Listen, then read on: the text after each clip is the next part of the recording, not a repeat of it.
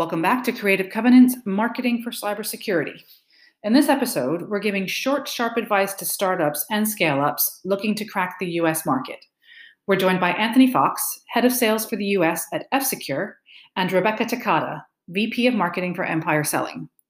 Our aim is to use the next 15 minutes to lay down the most important things you need to consider before you take what our guests will tell you is a massive leap. So to our guests, you both work globally and each have experience in establishing non-US cybersecurity brands in the US market. So what is the main difference in the US when it comes to cybersecurity? So I guess the most glaring obvious with the US market as opposed to other markets globally around the world is that the cybersecurity space here is enormous. I mean, the US is probably the home of cybersecurity. As in there's the stiffest competition and the biggest companies, and really InfoSec has I guess tentacles all over this massive market. So it's the size of the market here, the competition, probably the level of development and understanding about what good cybersecurity should be is probably a little bit more advanced here as well. So that's all, I guess, high level kind of but very important kind of differences when you consider the US as opposed to other global markets, I would suggest. What do you think, Rebecca?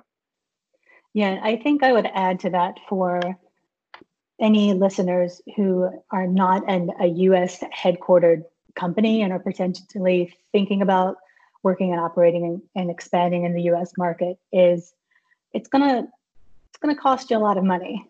I don't think a lot of companies are prepared for just how much it can cost to operate even on a baseline level here. The PR costs are probably more than many companies are accustomed to. Staffing levels, when we look at salaries, salaries in the US, especially in this industry, they're double what they would be in Asia, like Japan and APAC markets, Australia. And sometimes they can get up to 3 times as much as continental Europe. In the UK, I see variations, but like double. So just to get like bare minimum boots on the ground here and to operate here in the US, it takes a lot of money. And you have to remember, the US has a very robust startup scene operating beside more established behemoth companies like Microsoft or McAfee's that have been here for a while. So the startups and the venture-backed firms have learned that of all the budget that they get, a whole bunch of it is dumped into marketing and making essentially a company look bigger than it is, because you have to compete with, these companies like Microsoft who have the economies of scale and are more established.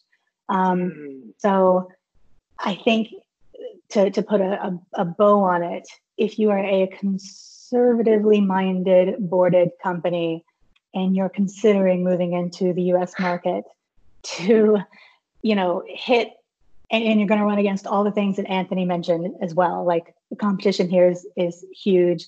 The maturity level is high. We know a few things in the US and the US government about cybersecurity. Unless you're Russia, China, or Israel, you're probably going to have to take all of your content and up level it to a more mature market. I mean, there's a lot to deal with here. I'll stop there because I could keep going. Yeah, there's a lot there. Actually, you're right. Like the cost of actually doing business here is probably the biggest thing. Outside of all of the external sort of factors, it's just, setting up business here or trying to operate here in the US is so much more expensive. And the two things that you said, salaries and marketing, are probably where, the biggest kind of budget is really spent, but it's shockingly expensive in comparison to other markets. Really, probably the biggest challenge, I think, for anyone doing business in America is that. And we haven't even started talking about the different demographics, personas, and the actual market itself that you have to get into with 6 time zones and very regional. I mean, the land mass itself is as large as a lot of continental Europe, Russia aside. So, to go big or go home, or stay home rather, I think is the advice. Yeah. I mean, that's such a great point. I think that's something that people here really struggle to get their head around just the size of the US. They don't think of it as being as big as it is. And, you know, when you work with the US, you forget that, like you say, the time zones are so far apart that it is like speaking to someone on the other side of Europe. And culturally, there's differences as well in the different states. So how do you navigate that? I mean, when you're trying to make sales, how would you segment that market? Where do you even start? Do you go for one state first, or do you try and hit a few at once? Or do you have to really do the whole of the US at once if you're going to come in and make an impact? So that's something that I have actually really struggled with over the last sort of 12 or 18 months in trying to segment the market here, because you know, the fact of the matter is, going back to that point about marketing budgets and whatever else, trying to go after the entire country at once is actually really tough. It's an enormous market that requires a huge amount of investment, and you know, the only way you can really kind of be more efficient at doing that is to segment it in some way. So yeah, you know, geography is one way to kind of segment the market, but I think, you know, actually trying to understand what you know, really what your target market should be, and the best possible pointy end of that target market. So the lowest hanging fruit, I guess. There's a number of different ways to think about that. Obviously, different solutions are more appropriate for different types of businesses. So, you know, some of the more advanced solutions are probably more appropriate to more advanced industries that have, you know, a stronger security posture generally. So, you know, financial services, for example, or healthcare, or, you know, these types of organizations that are highly motivated to defend their businesses are probably lower hanging fruit for more advanced solutions. But, you know, more, I guess, commoditized type products or whatever else, probably, you know, they're probably more appropriate for businesses that don't necessarily, you know, have super advanced kind of security postures. So, you know, it's about understanding that and not necessarily just going after the entire market, but really trying to decide exactly who it is that should be appropriate to or could be appropriate for buying your solution.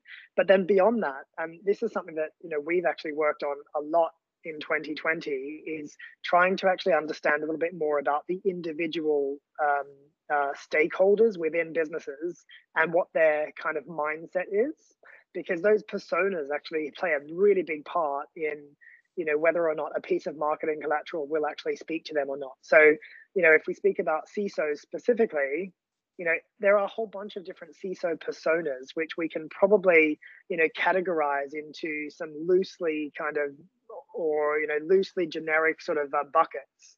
And those different personas, you know, would represent different levels of interest in the solutions that we offer. So, you know, the types of CISOs that I would classify as celebrity CISOs, you know, the ones who are actually interested in engaging in discussion about the industry and advancing, you know, their knowledge and, you know, getting involved in panel discussions and whatever else. Those are probably the types of CISOs that would be more interested in the sorts of solutions that we have. But then, you know, there's also more transactional sort of CISOs who are working through a very specific sort of framework, and they're probably in their positions for a lot longer, and they're very methodical in their sort of thought process, which is, you know, a different kind of persona altogether. So, you know, to sum all that up, it's, you know, really industry focus, I think, is the first thing. And then breaking that down into, you know, who are these individuals, the stakeholders that we need to influence, and what is their mindset? You know, what's their viewpoint? What are they likely to be interested in? And that's how you can kind of break the US down into a much more manageable sort of chunk to market to.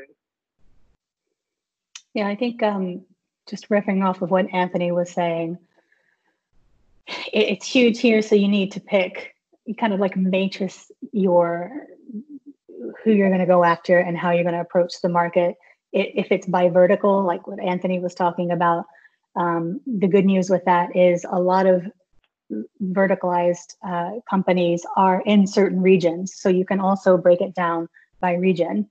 If you, for example, want to focus on FinServ companies, the New York area is a great place to be, the US Northeast. And I would go a step further and say, you know, all companies have one thing in common, and that is probably a lack of focus. And especially for this market, you have to take a surgical approach to it. We've already identified it's too large to try and, carpet bomb, to use an American term. So you need to really find your region, find your vertical, and then let your sellers find the persona. And I would say it's brand, demand, and expand in that order. For any, companies who are looking to step into this market, you will spend all of your money trying to target the entire market, trying to run demand programs only, and kind of choking the brand side. You need an identity here. Given that you are both seasoned sales marketeers, what advice would you give yourself if you could go back 6 months, 18 months, 3 years? What do you wish you'd known about either the U.S. market or cybersecurity in general? And I guess in this instance, let's park coronavirus and some of the other things that have really disrupted us, sort of, if we can. So what advice would you give yourself? What do you wish you'd known? So this is actually going to speak directly to you, Rebecca, because one of the things that I wish that I knew 12 months ago was how valuable an experienced marketing person is. And I think, I've always said that I knew that, right? And I've always pretended like it was something that I cared about. But I think in the last 12 months, I haven't had a dedicated marketing resource. And that has made such a painful kind of, it's made what is already a painful process so much worse. Having someone who has the experience to understand, what marketing campaigns are supposed to do, funneling through from, that kind of all-encompassing huge market that is the US, really turning them into kind of engaged and interested SQLs or, some sort of qualified lead in some way. That's probably the thing that I think I would have focused on much, much more. If I could go back, over 12 months or 12 months or so, I would be thinking, how do I make sure that that person, or that we have that resource, or, ensuring that that's successful, because that's the number one pain point that I have right now is demand generation, which falls back on the brand awareness and, all of those sorts of things. I've spent far too much time, kind of working on that, when in actual fact, that pain could have been taken away by, that one person who could execute that for me really well. Thank you. And for any listeners who don't know, Anthony and I used to work together at the company that Anthony is at right now. So thank you for that. He is not paid to say that, but I am very grateful for it. I think for me, going back 18 months or so, I think I would have, now that I think about it, I wish I would have invested more attention into that long-term strategy, the 3-year strategy, instead of, and easy for me to say now because I was so busy every day with, meetings from early morning to late evening. So excuses, whatever. But I think doubling down and putting my foot down more on what the long-term strategies were. And then also, to be quite honest, pushing harder for that business development representative / sales development representative to sit between sales and marketing to help qualify and do prospecting and outreach in market. Today, I still think it's one of the most strategic investments a company can make. I actually agree with that. And something I've been thinking about more and more and more is that link between sales and marketing needs to be a very, very well thought out position and process, and needs to be kind of given the, I guess, the budget that's required to something that is so integral for the business success. One more thing that I think I probably would have thought more about, going back 12 months and thinking about where we were 12 months ago and where we are now.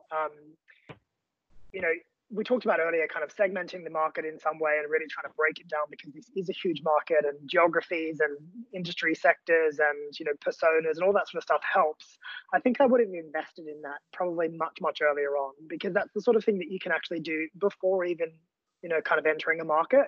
It's the sort of thing that you can do by analyzing a whole bunch of data. So I think I probably would have invested in that, you know, much earlier on than what we have done, because, you know, you kind of get halfway through a year, or, you know, even after the first year, and you kind of think, oh, we still need some of that sort of information, let's invest in it now. Whereas, you know, we definitely should have done it earlier. Such great points from both of you. And I think there's also a big thing we can take away, and especially people listening who are starting out or in businesses that are new, startups in this space.